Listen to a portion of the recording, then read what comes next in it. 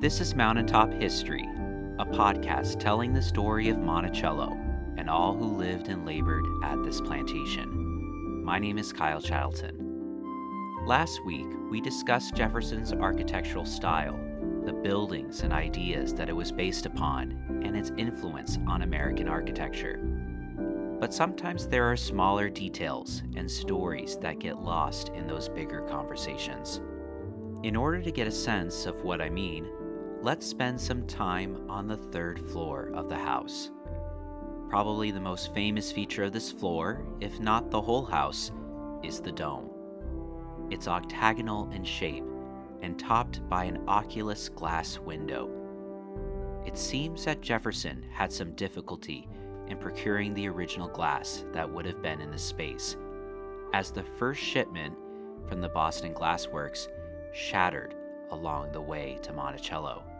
Oftentimes on tours of the dome room, visitors imagine that such a grand and spacious area must have been used for entertainment, like a ballroom. There are only a few historical documents that can help explain how the space was used, but it seems that it was rarely utilized. Margaret Bayard Smith visited the room in 1809 and wrote afterwards that it is a noble and beautiful apartment. It was not furnished, and being in the attic story is not used, which I thought a great pity, as it might be made the most beautiful room in the house. Just off the dome room, however, is a small nook with a fun story. Anyone who has looked at the back of a nickel has seen the half-circle window for this small room.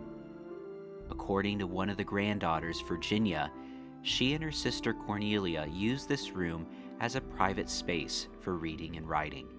She wrote, "Breathing through a broken pane of glass and some wide cracks in the floor, I have taken possession with the dirt daubers, wasps, and humble bees, and do not intend to give it up to anything but the formidable rats, which have not yet found out this fairy palace." And speaking of rats, just down the hallway on the third floor are some attic doors with cat holes toward the bottom. Virginia's letter implies that there were certainly rats at Monticello, and paint analysis tells us that the holes are as old as the house. One might imagine that some Monticello mousers use these holes frequently to catch their prey.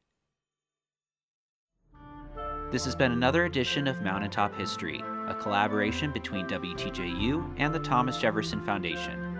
Mountaintop History is also supported by a major grant from the National Endowment for the Humanities.